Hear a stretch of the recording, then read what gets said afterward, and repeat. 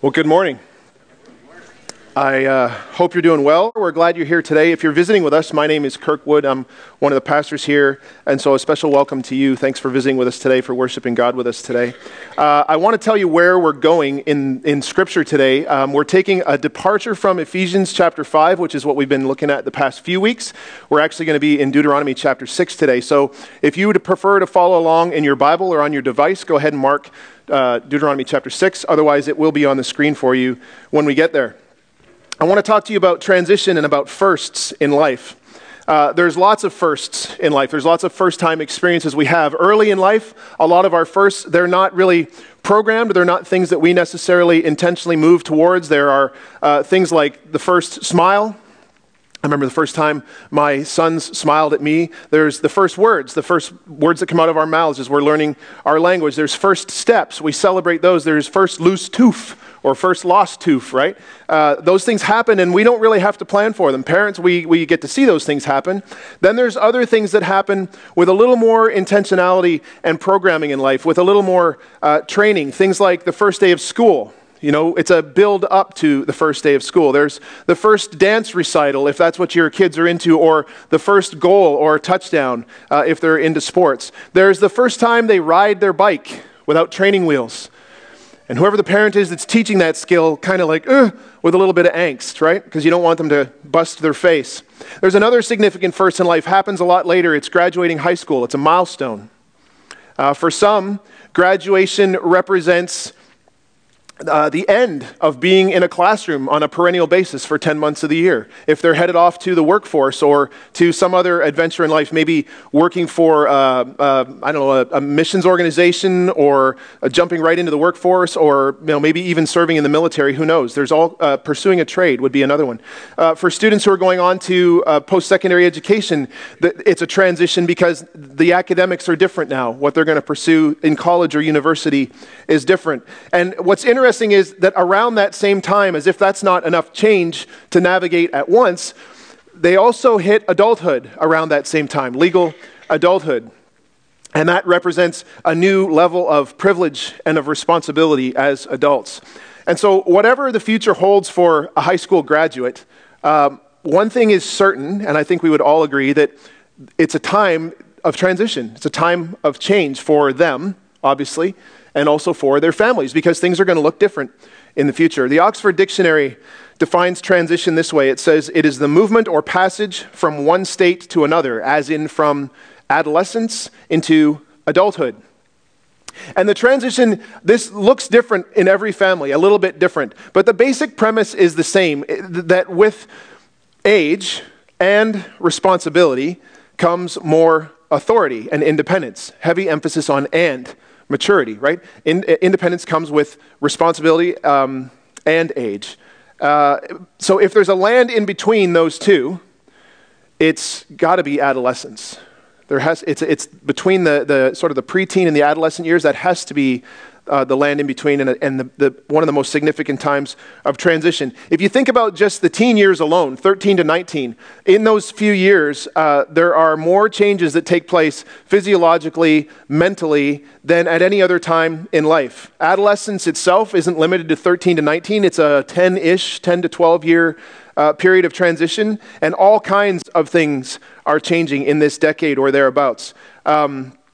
It is the longest season of change or period of change so far experienced in life. For us, for Kim and I, when our boys were little, it seemed like infancy flew by, like it was gone, like that. We did it twice in a row. We had Brett, and then 13 months later, Nate came into our lives. And so infancy flew by for both of them. Toddlerhood didn't last much longer. It was 3 years maybe, depending on how you define toddler, but it was over in a flash. And then it was sort of the preschool years of new experiences and new learning opportunities. And before we knew it, both of our little fellows were school-aged. And that brought with it a whole other set of experiences and challenges. The teen years, for us, have taken a while to arrive. Brett will be 12 this summer. Nate will be 11. We're not quite there, but we're kind of on the doorstep. We're on the threshold of crossing into that path. And I would say that having watched friends go through this, most of our friends, their kids are older than ours. I would say that time represents a period of challenge for every family. And sometimes those challenges are really, really positive things. It's not always negative.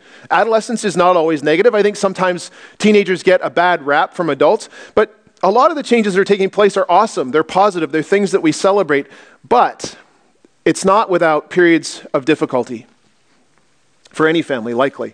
The Bible, what does it say about transition? What does it say about raising children? It has a lot to say. One of the verses that comes to mind for me when I think about raising children is, and we're going to tackle that in a second because I think that's actually a misnomer. I don't think we're raising children. But anyway, Proverbs 22 verse 6 says this, depending on your translation. Mine reads, "Start children off on the way they should go, and even when they are old, they will not turn from it." In other words, what we do now as parents, teaching them about God, if we set them on the right path, when they're older, they won't turn from it. That's good parenting advice, encapsulated in those few words right there. And it's intended, I believe God intended to use those words to inspire us, to encourage us, because he knew that we would hit periods of transition when things would be difficult. And he said, hey, start them off in the way they should go, and when they're older, they won't turn from it.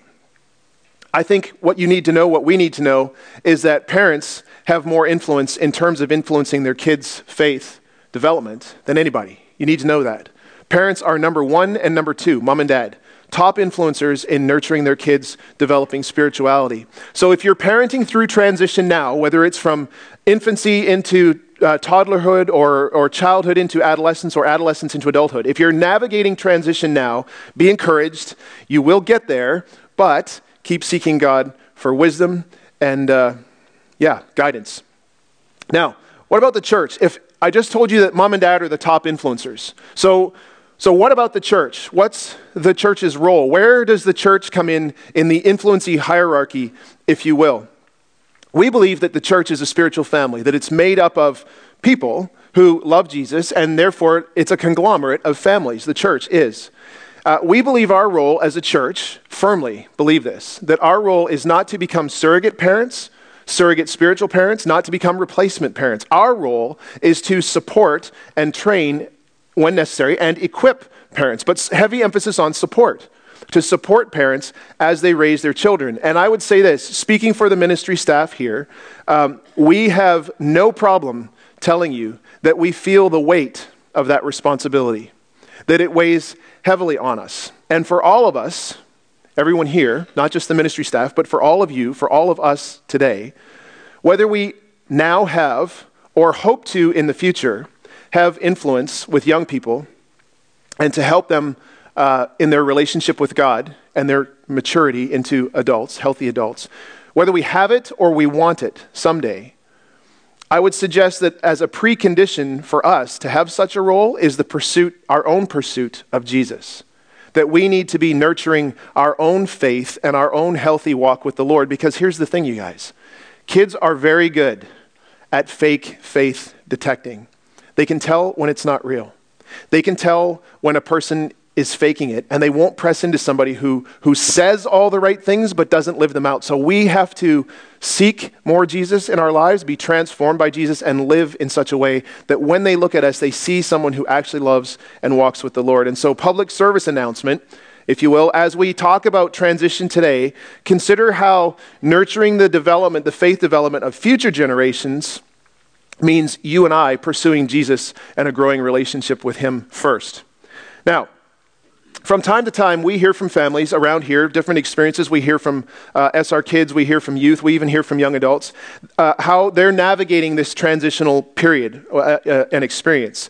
Maybe you know a teenager, maybe you know them very well. Maybe they share the same roof with you. Maybe you know a teenager who feels like or has said, hey, I don't feel like you guys take me seriously. I don't feel like I'm taken seriously by my parents or by other authority figures in my life when it comes to making, quote, my own decisions. Maybe they've said that to you.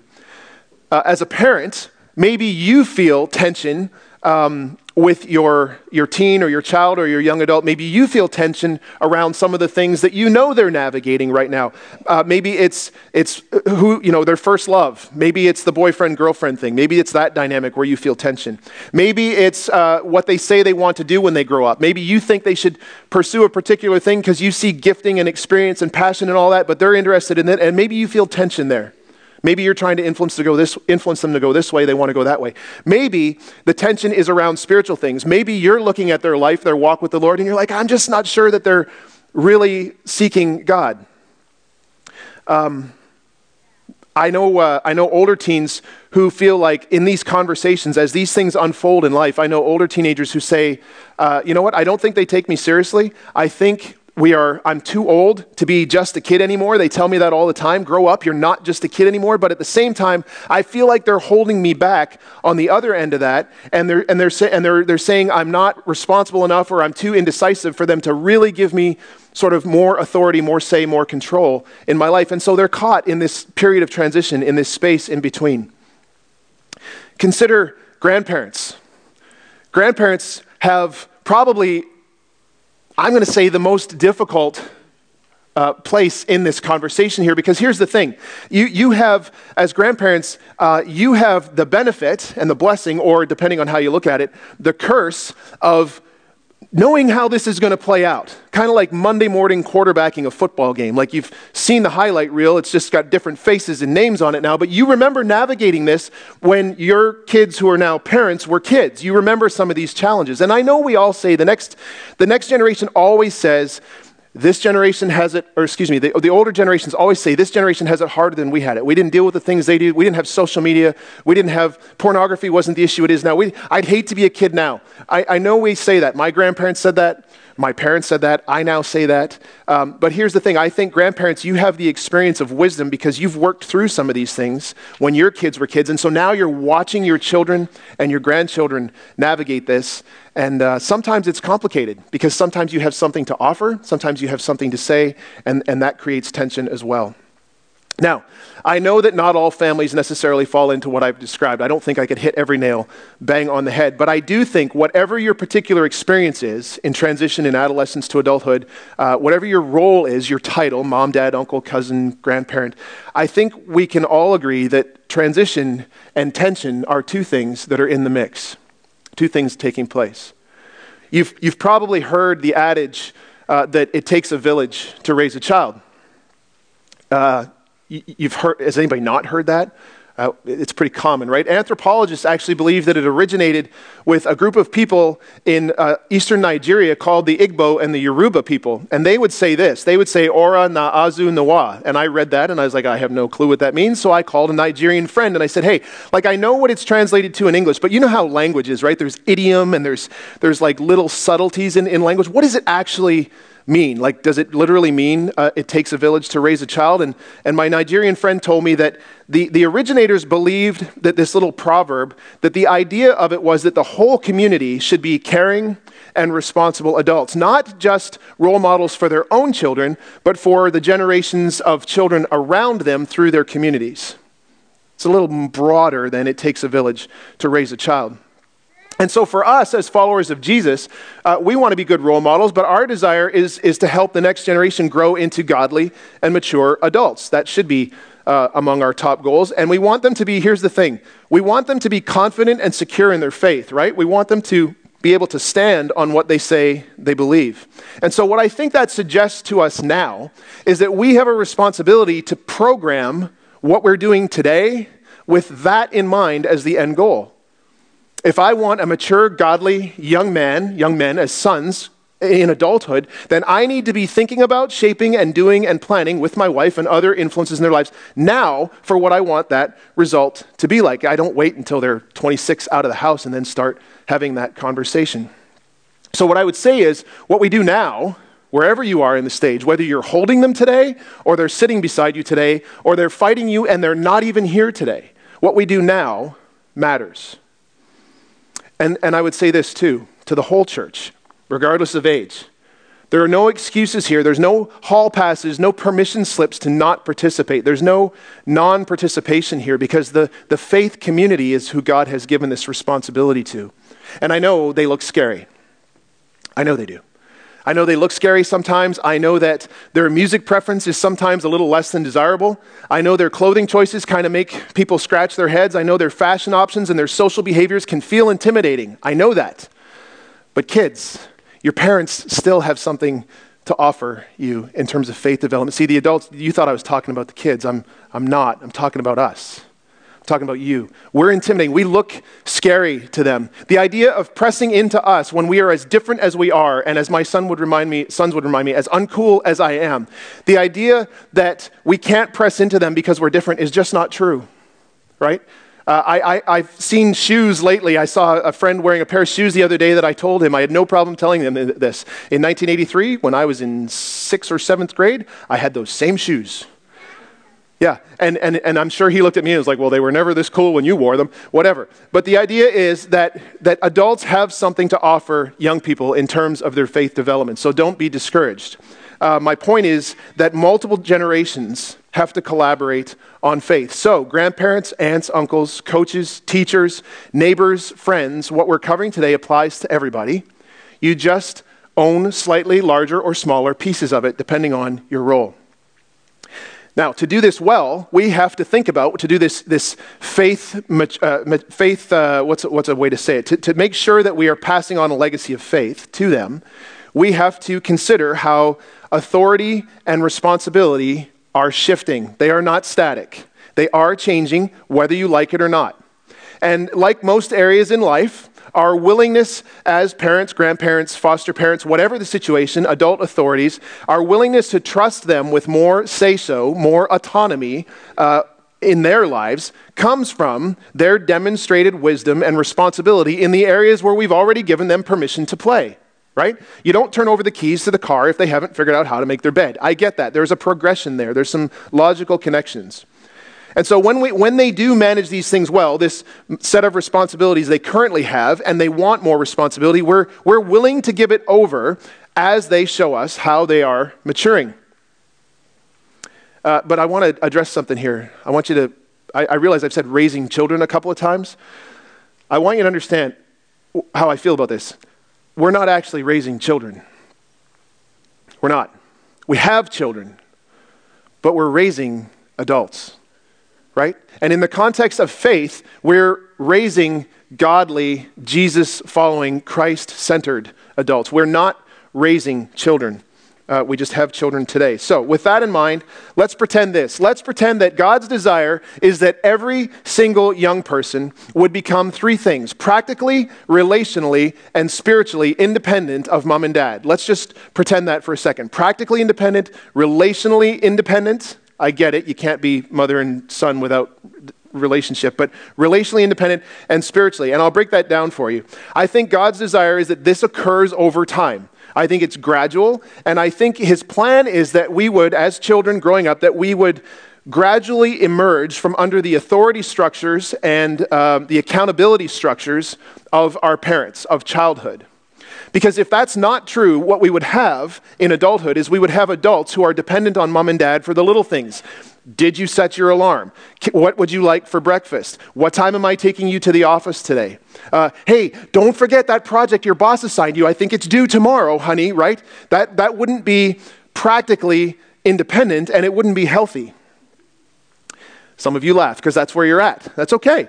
It's a process. Relational health it means surrendering control to them to manage their own relationships, and hopefully we've done a good job of teaching them to manage them well, because there will be conflicts in life. There will be tensions in relationship. And so I don't think when my sons are adults, I don't think it would be relationally healthy if they were having difficulty with their boss and they needed me to mediate the situation. I don't think that would be healthy. Or if I needed to sit down with them and their friend's dad to help them hammer it out. That wouldn't be relationally healthy.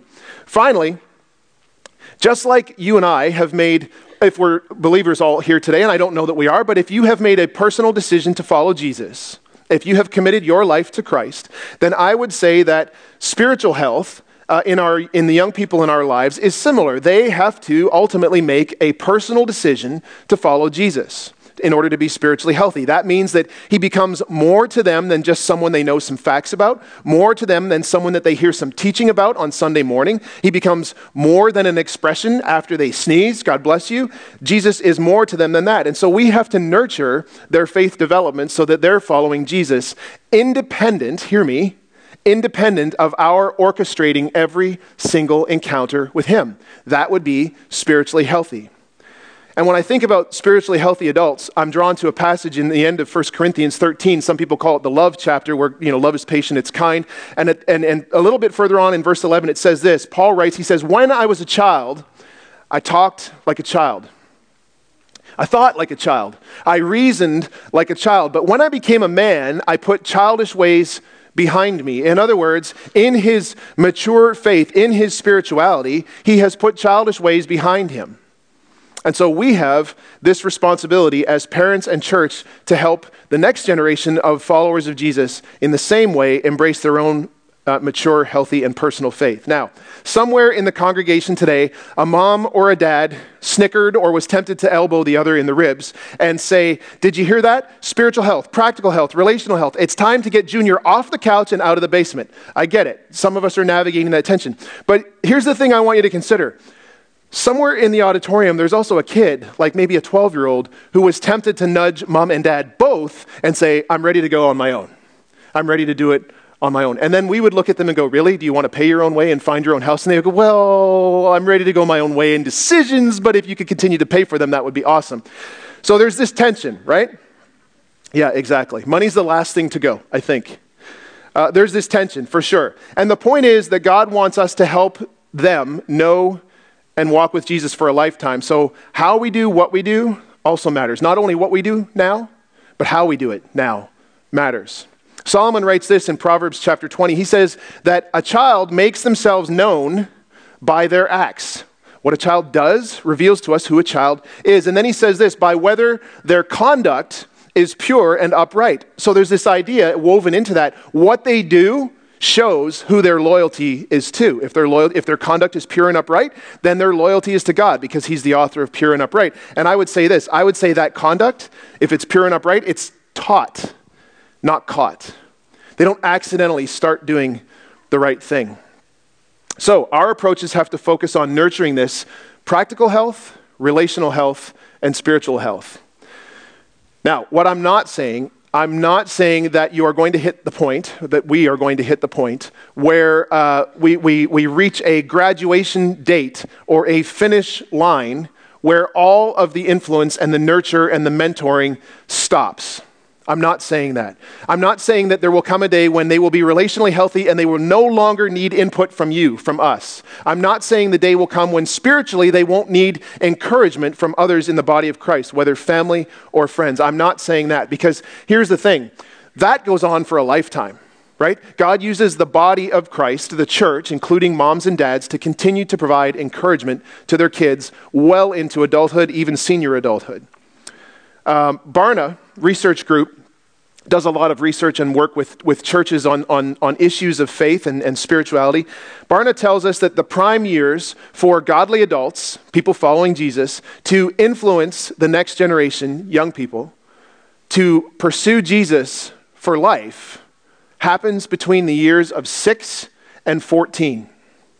That the prime years of influencing them to make decisions that they will follow Christ for life generally is between the ages of 6 and 14. The influence you have is huge. The window you have in which to exercise it is not so big. It's not massive. And so my question is, how do we make the most out of those years before graduation so that when we hit graduation, the transition to adulthood is a milestone that we look forward to and that we celebrate? How do we guide them to become godly adults so that we're not fearful about what might come, that they may leave the path somewhere later down the road? Now, I know what some of you are thinking. I think my kids are 10 and 11. They're here this morning. My boys are young. I have zero parenting adolescent teenagers experience. None. So you should all leave now. Because what am I going to tell you? Right? I don't know anything. I haven't been there. It's true. I haven't been in your shoes. I haven't navigated that as dad. I haven't walked that with my wife as husband and wife, mom and dad. But here's the thing. What I do know is I work with a team of adults who have committed themselves to helping parents exercise the influence God has given them in the lives of their adolescents. And the other thing is, because it's based on God's plan, what God's given us, his word, I think it's valid. So the fact that I haven't been there yet, I will concede to you, you have more experience than I do, but I think God has given us all wisdom, and here's what it says, beginning in Deuteronomy chapter 6, verse 1. It says this, "These are the commands, the decrees, and laws the Lord your God directed me to teach you to observe in the land you are crossing the Jordan to possess." This is Moses talking to the Israelites. "So that you, your children, and their children after them may fear the Lord your God as long as you live, by keeping all of his decrees and commands that I give you, and so that you may enjoy long life." Verse 3 says, "Hear Israel and be careful to obey, so that it may go well with you and you may increase greatly in the land that you are, increase greatly in the land flowing with milk and honey, just as the Lord, the God of your ancestors, promised you." It's a good promise. He says, honor me, instruct them, and it will go well for you. You will live long, you will multiply, you will be blessed. Now listen to this, verse 4. "Hear, O Israel, the Lord our God, the Lord is one." Another translation words that verse this way. It says, "The Lord our God is the Lord alone." In other words, the Israelites were committed to God, Yahweh, right? One God. We are a one God people. We believe in God in heaven, not all these other gods that we see the pagan cultures around us embracing. And then he says this, verse 5, "Love the Lord your God with all your heart." This is going to sound familiar to you. "With all your soul and with all your strength. These commandments that I give you today are to be on your hearts. Impress them on your children." Another translation says, "Teach them diligently to your children." The idea here is intentionality. These aren't things they're going to get by osmosis.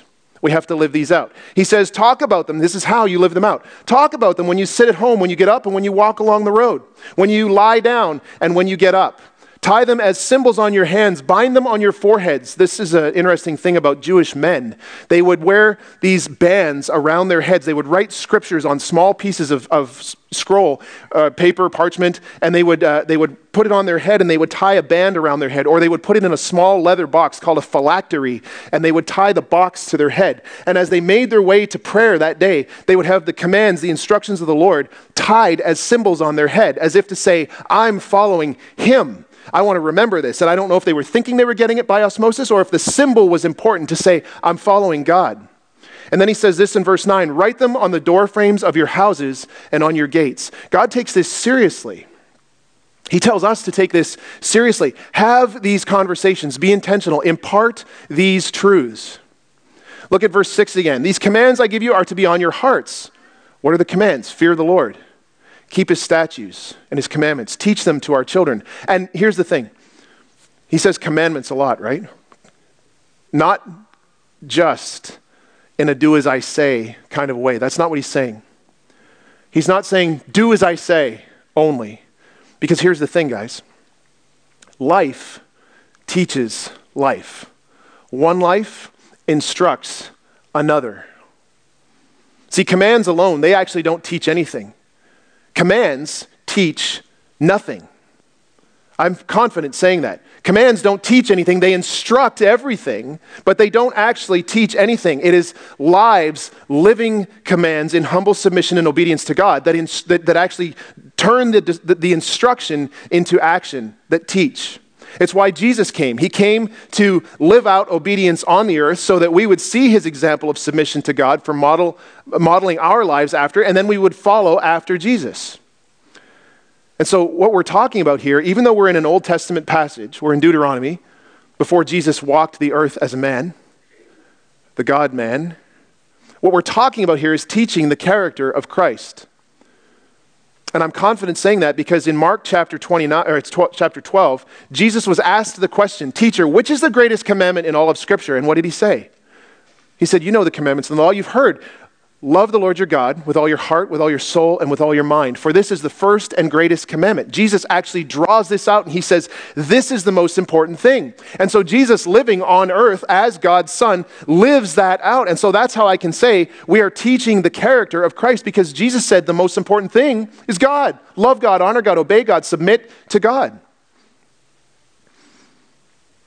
And because Jesus loved us and gave of himself, it's what we're supposed to do for the next generation. It's his character that we need in shaping ours so that they will want it shaping theirs. So there are 5 big things I think that need to happen to help us teach and model this character of Jesus for the next generation so they desire the same. Number 1 is share life-changing truths. Communicate it effectively and memorably. Now, there are minimum things that we need to believe about Jesus. There are minimum compulsory truths that we want our children to embrace, that he was born of a virgin, that he suffered, that he died, that God raised him from the dead, that he was without sin, right? That he is the propitiation, right? The substitutionary atonement for our sin, that his death is sufficient if we will place our faith in him. Those are some of the minimum truths. Andy Stanley was chasing down, he's a pastor in Atlanta. He's chasing down with his staff. What are the things we need kids, children, youth, young adults to believe? If we had to boil it down, what are the sort of fundamentals that we need them to believe at the end of their ministry experience as they go into adulthood? And he said, here's a few of them. He said, one of them is in his book called The 7 Checkpoints. He said that authentic faith in God, that they would have an authentic faith in God, that they would be able to press into and explain and feel and sense and understand their own faith in God. Another one is submitting to him as the ultimate authority. If he's God, then I want to submit to him because what he says, how he says I should live is important, and I want to submit to him as the ultimate authority in my life. Another one is establishing and keeping moral boundaries because God says it's not healthy, I'm not going to do it. I want to honor him. And then another one would be cultivating healthy friendships. And I alluded to earlier who our kids' friends are is important. Help them cultivate healthy friendships. Now, I don't expect you to take those home and go, okay, I've got it. I'm just going to implement those this week and we'll be good.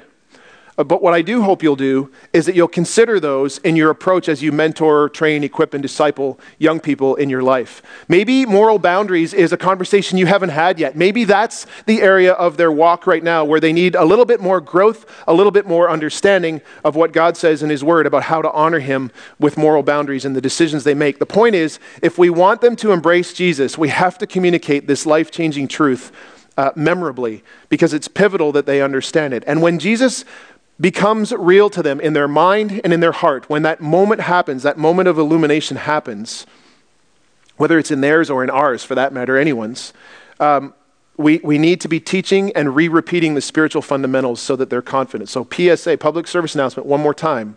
We need to reinforce spiritual truth in our own lives in order to help stay spiritually rooted so we can help them. Number 2 is to nurture significant relationships. Help them nurture significant relationships. God didn't intend for us to do faith on our own, right? We're not monastic people. Rather, he placed us in families and he placed us in community with other Christians. And I would say this to you, generally speaking, Christians who are doing life and faith together with other Christians are more robust in their faith, more firm and more secure and more confident in why they believe what they believe than those who try to go it alone. And because God works in and through relationships and he uses those vehicles for our growth, we have to support healthy connections for them as well. Peer connections, mentoring, relationship connections, and so on. Anybody in the room who's ever been impacted by a godly adult, that name just came to mind when I said that. That person, that man, that woman, that couple impacted me in some way in my life that encouraged me to seek out more faith in Jesus. And for me, that couple is Don and Kathy Curry. They were a couple who worked with me from the time I was a little kid in our church until I was a teenager and I left the church. And they had a massive influence in my life. They didn't see me come to faith until I was in my 20s. Nonetheless, they contributed to the development of my faith in my teen years, even though I walked away from it for a time. But remember what we said earlier on. Start them off in the way they should go, and when they're older, they won't depart from it.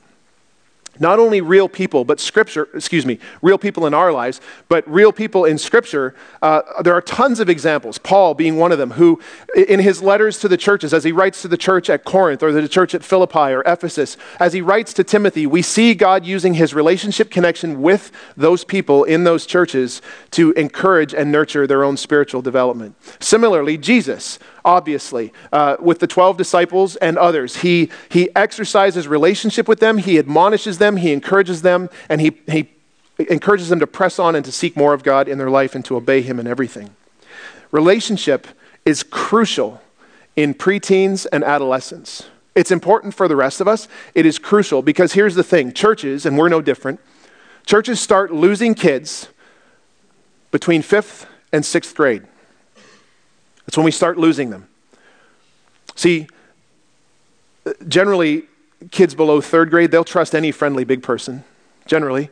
But when they hit fourth grade-ish, whenever the hormones kick in and the change starts to occur kind of in their physiological makeup, they need to know, about fourth grade, they need to know that they can trust us before they're going to allow us to press in, before they're going to share what they think, what they feel, and what they need.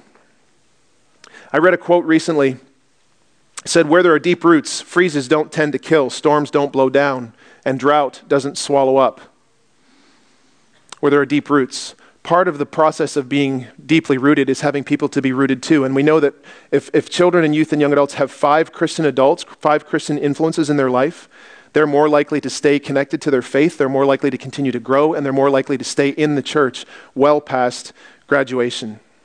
So what I would say is if we can take aim at sort of between 12 and 21 years of age, maybe a little younger, 11, if we can take aim at those years, we can positively affect what ministry experts call the slow fade, where churches begin to hemorrhage high school students and young adults. When that 5th to 6th grade checkout process continues, they get their driver's license, another dip happens. They hit university, the curve bottoms out. But if we can take aim at 12 to 21, we can stop the hemorrhaging.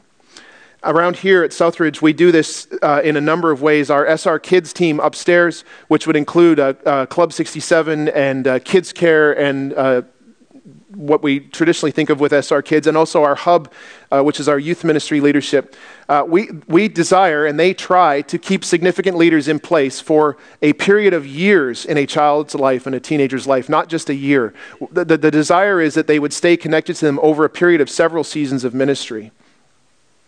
Our hub leaders were recently on a retreat. They were down in, I think they were in Oregon. They were discussing this issue, and they were envisioning what it might look like to prioritize a relationship-based approach to this so that at the end of student ministry years, our youth don't end up feeling abandoned, so that at the end of student ministry, they're still locked in with us. That they don't feel like we've left them, the church has left them because we've stopped ministering to them, and we've made them somebody else's issue.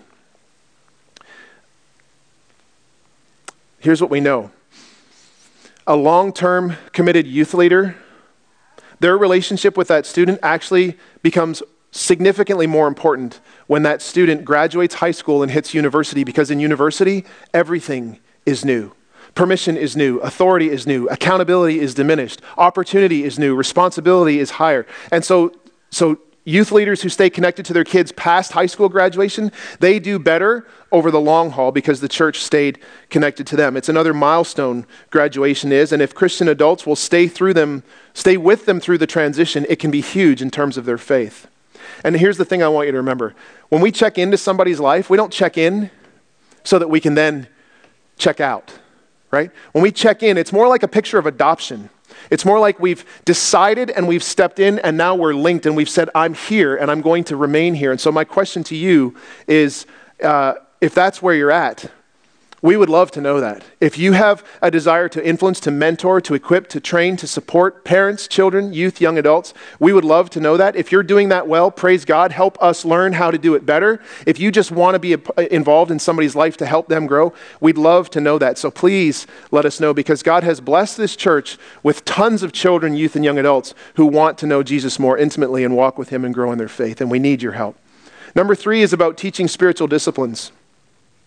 Sorry about the spelling mistake in my outline there. It's supposed to say, so they learn to live their faith, not life their faith. While we're at it, it's also not 2015 in the top corner there. Somehow I thought we were 2 years ago. But anyway, spiritual disciplines, how to connect with God and know him better. How do we help them connect with God? Our SR Kids team has this 4-pronged approach. They take a 4-pronged approach to this. Number 1 is hearing from God. How do we help them hear from God? Number 2 is praying to nurture their relationship with him, to engage God in conversation so that they grow connected to him meaningfully. Number 3 is talking about him and what he's doing in their life actively. And the last one is living in a way that honors him. Hear, pray, talk, live. And the intention is that this approach will produce self-feeding and spiritually grounded followers of Jesus. Hear, pray, talk, live. Interestingly, some of our kids who are in SR Kids small groups that meet on Sunday morning while we're here, Some of them have told us, their parents have told us, that they learned to pray aloud outside of the context of their family for the first time there. And so they pray on Sunday morning with one another. And some of them have said, hey, this is the first time I've ever done this. Others have told us that they've begun to share in that same context what God's doing in their life. They're given a period, a time to reflect and to share with the group. And some of them say, hey, God's showing me this. God's doing that in my life. I'm learning this about Jesus. And while we're committed, hear this, while we're committed to continue to elevate parents as the top influencers in terms of developing their children's spirituality, we're also committed to providing safe spaces here where what parents are doing at home can take root and be lived out in the context of the church community here. And so we're very much for connecting every child, youth, and young adult to godly adult leaders in the context of a community group, a support group where that can happen. Number 4 is supporting their personal ministry. Help support their personal ministry. In 1 Corinthians 12, the Bible tells us, Paul tells us that we all have God-ordained roles to play, that we all represent parts of the body, that he intended our gifts to be used to minister to other members of the body. Your kids, our children, young adults, they have a ministry shape, if you will. God has gifted them. And so our job as a church and a faith community is to foster the opportunities for them to do ministry and for that to increase over time so that the likelihood of their staying connected to the church will continue to grow. Because when they walk away from church, when they leave, on the way out the door, they don't typically say, they never taught me the gospel. They don't usually say, they never told me who Jesus was. Usually when they leave, it's because they don't understand how who Jesus is and what he did intersects with what they see happening in the world, with an unjust and a hurting world. They don't understand that.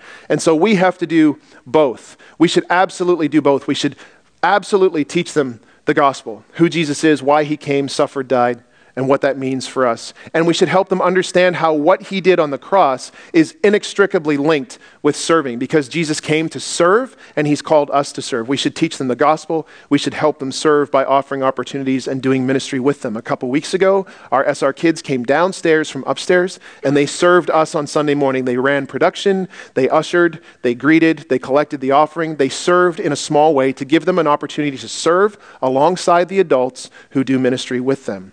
How can you participate? Maybe Camp Quanos, they have weekends in the spring where they get the camp ready for the summer season when 4,000 students are going to come and children are going to come and hear about the Lord.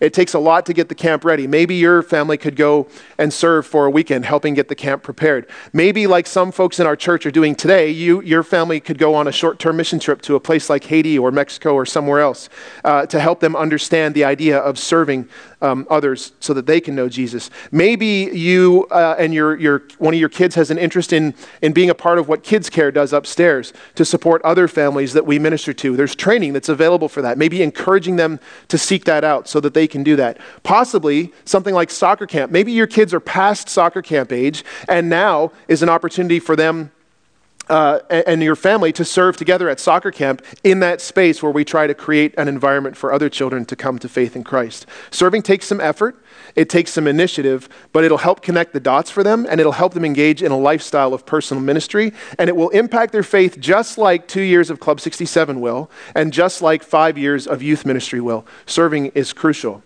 Lastly, number 5 is look for pivotal circumstances. Because when they go through things in life like divorce, death, abandonment, and abuse, when they go through those things, they need a safety net, and they need an appropriate one. They need one that understands who Jesus is. And although these are the negative milestones, the things that we don't celebrate in life, and they're not fun, they will happen, and they do happen, and they happen here to people in this church, to children and youth and young adults in this church. They happen. When they do, we don't want to divorce ourselves of the relationship with them, and we don't want to abandon them in the time of greatest need. We need to be present. Because when they're in crisis, what should matter most to us is not if they made it to church on Sunday, not if they were at youth on Wednesday night, or if they were in their community group. What should matter most to us is were we there when they needed us. As parents, family, and church family, we have the opportunity and the privilege to be present for the mountaintop highs of life, and we have the God-given responsibility to be present in the pits and the lows and the crushing defeats of life as well. When we're there, especially in the moments that feel like rocks piled on top of them, they're going to lean into us as we lean into them, and they're going to give permission over time for us to press in with the gospel, and they're going to give us permission to talk about the harder truths of following Jesus because the church and the family of God stayed connected to them. I read an article recently about a 16-year-old girl named Kara who grew up in the church for her entire life. She hits a point in her life when she wants to tell her parents that she doesn't believe any of it anymore. The reason she doesn't believe is because she's struggling with what she sees in the world. And she wants to tell mom and dad how bored she is with church. She can't tell them because she's afraid they're going to play the "you're not old enough to make that decision" card. And while most of us would probably agree that at 16 she's probably not ready to make that definitive decision for herself, here's the thing. She couldn't talk to mom and dad because that conversation that was taboo. She wasn't given permission to have that conversation. So what she does is she writes to an advice columnist, because they always give godly advice, and she writes to an advice columnist in the paper who writes her back and says this: "Kara, you're right. Faith is a private and deeply personal matter that you shouldn't have to discuss with anyone." Ouch. As if that's not bad enough, this interfering expert says this: "Faith is like the flu. You should never share it with others, and if you do anyway and on purpose, then you're a threat, not a friend." I wanted to say, how dare you, right? But here's the truth. The truth is that as long as we keep faith impersonal and private, a tolerant society will embrace us and smile at us and welcome us. As long as it's just the general spirituality aspect, that's okay. That's why Oprah is so successful at elevating general spirituality. But if you bring in Jesus, all of a sudden it's culturally offensive, right? Bring in the cultural offensiveness of Jesus, forget it. So if the culture's tactic, and I don't mean that they're collaborating, but if the enemy's tactic, if Satan's plan is to cut Jesus out of the conversation by making it about spiritual but not Christian, then I think our responsibility is to collaborate to ensure a sticky faith for our kids. That's what we have to do. We have to collaborate and continue to teach Jesus and what he wants for their faith, and we have to do it together because God has put two powerful forces together on this planet, you guys. He has created the institution of the church, and he has created the institution of the family, and he's told us to work together, to link together. They both exist because he initiated them, and because through them, that's how he plans to demonstrate his plan of redemption and restoration for mankind. And so if we work together, we can potentially make a greater impact than if we try to go this on our own and do it by ourselves. So I believe with all of me that we need each other. I really do. I believe you need me. I believe I need you. I need you to speak into my kids, and I want to speak into you and into yours. I believe that's how God works, because too much is at stake for us to fail. Because our primary task is to build his kingdom for the next generation, we have to collaborate. If we can support you in your parenting, your grandparenting, your foster parenting, your mentoring, whatever your relationship with young people, if we can support you, we want to do that. We do. If you can help us support families as they do that, we want your help. We do. Sincerely, we want your help. Please talk to us. My email is easy. Kirk, where are you? Kirk, 2 Ks, at southridgefellowship.com. It's easy. We'd love to hear from you. You can talk to me after the service. You can talk to one of our hub ministry leaders, our youth team, our SR Kids team, our Club 67 folks. You need our help. We need yours. Because honestly, they're a treasure, right? And we got to help them stay connected to their faith. Let's pray.